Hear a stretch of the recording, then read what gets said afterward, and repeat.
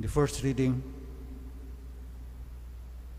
Prophet Baruch wrote that the exiles, they were punished by God. They were sent to a foreign land. So the exiles brought to Babylon from Israel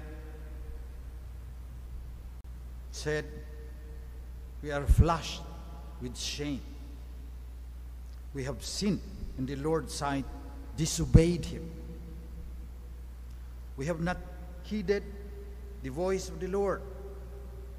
We did not follow the precepts which the Lord set before us.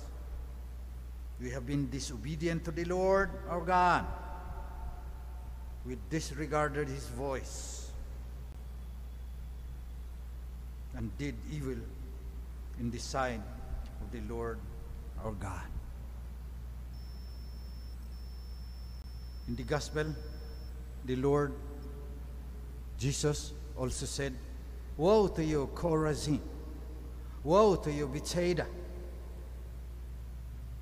And as for you, Capernaum, will you be exalted to heaven?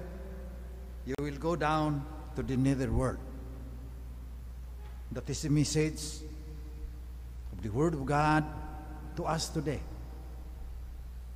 And if you hear His voice today, harden not your hearts.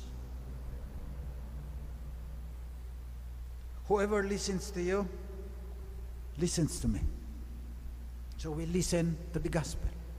We listen to the first reading from the prophet Baruch. They repented of their sins. They acknowledged that they have been disobedient. But Chorazin and Bethsaida, Tyre and Sidon, including Capernaum, the judgment will come. So today, we also acknowledge that we have been disobedient. We were told to live in harmony with the plants and animals, with the birds and the fish. We have not done it. We have gone into their habitats, and as I already explained, these birds, these bats, they are immune to the virus because they have been living with the virus for thousands of years. Not us. So when the virus enters our body, COVID-19, and the scientists are warning us, we do not heed the call to live in harmony with the biosphere, with the whole earth. We live as if we alone have the right to stay in this world. We will soon have no right at all. We live in a world given to us to take care of. We have not taken care of it. Soon there will be no world fit for human beings. We are told to build a society that is more or less equal.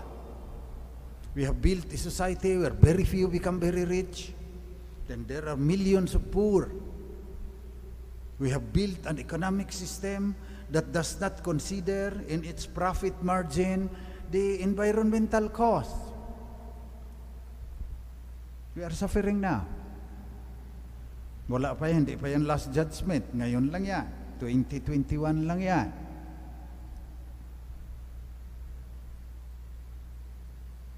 We have been told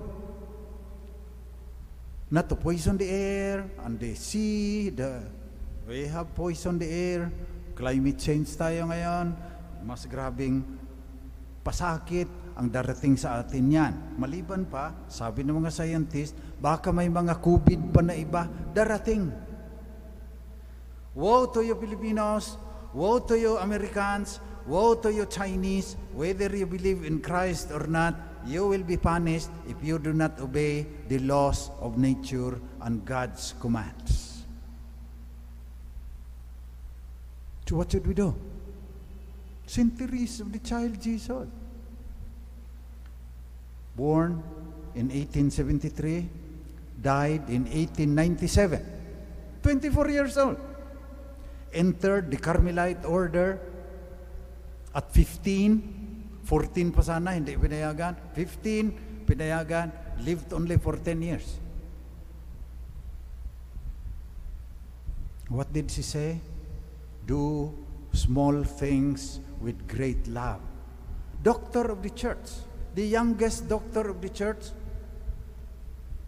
one of the few women considered by the church as having taught something about God in a very great way that they have been proclaimed doctor of the church.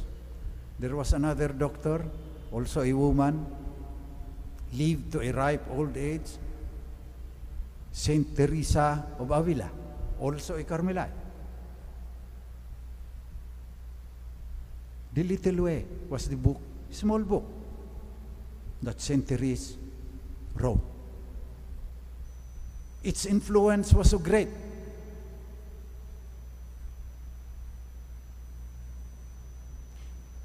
If her relics come to the Philippines, thousands of people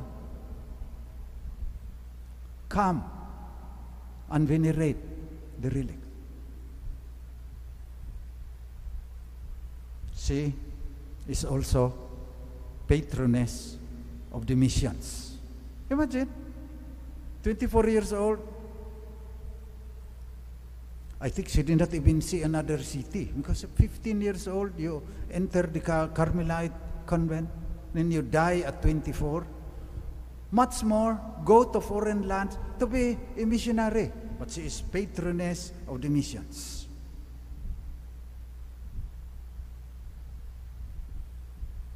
So we pray to Saint Teresa that we should do small things with great love. Wala sa kasikatan mo yan. Nobody knew who she was. Nobody knew that she lived. Later on, her influence was so great, the Pope proclaimed her patroness of the missions.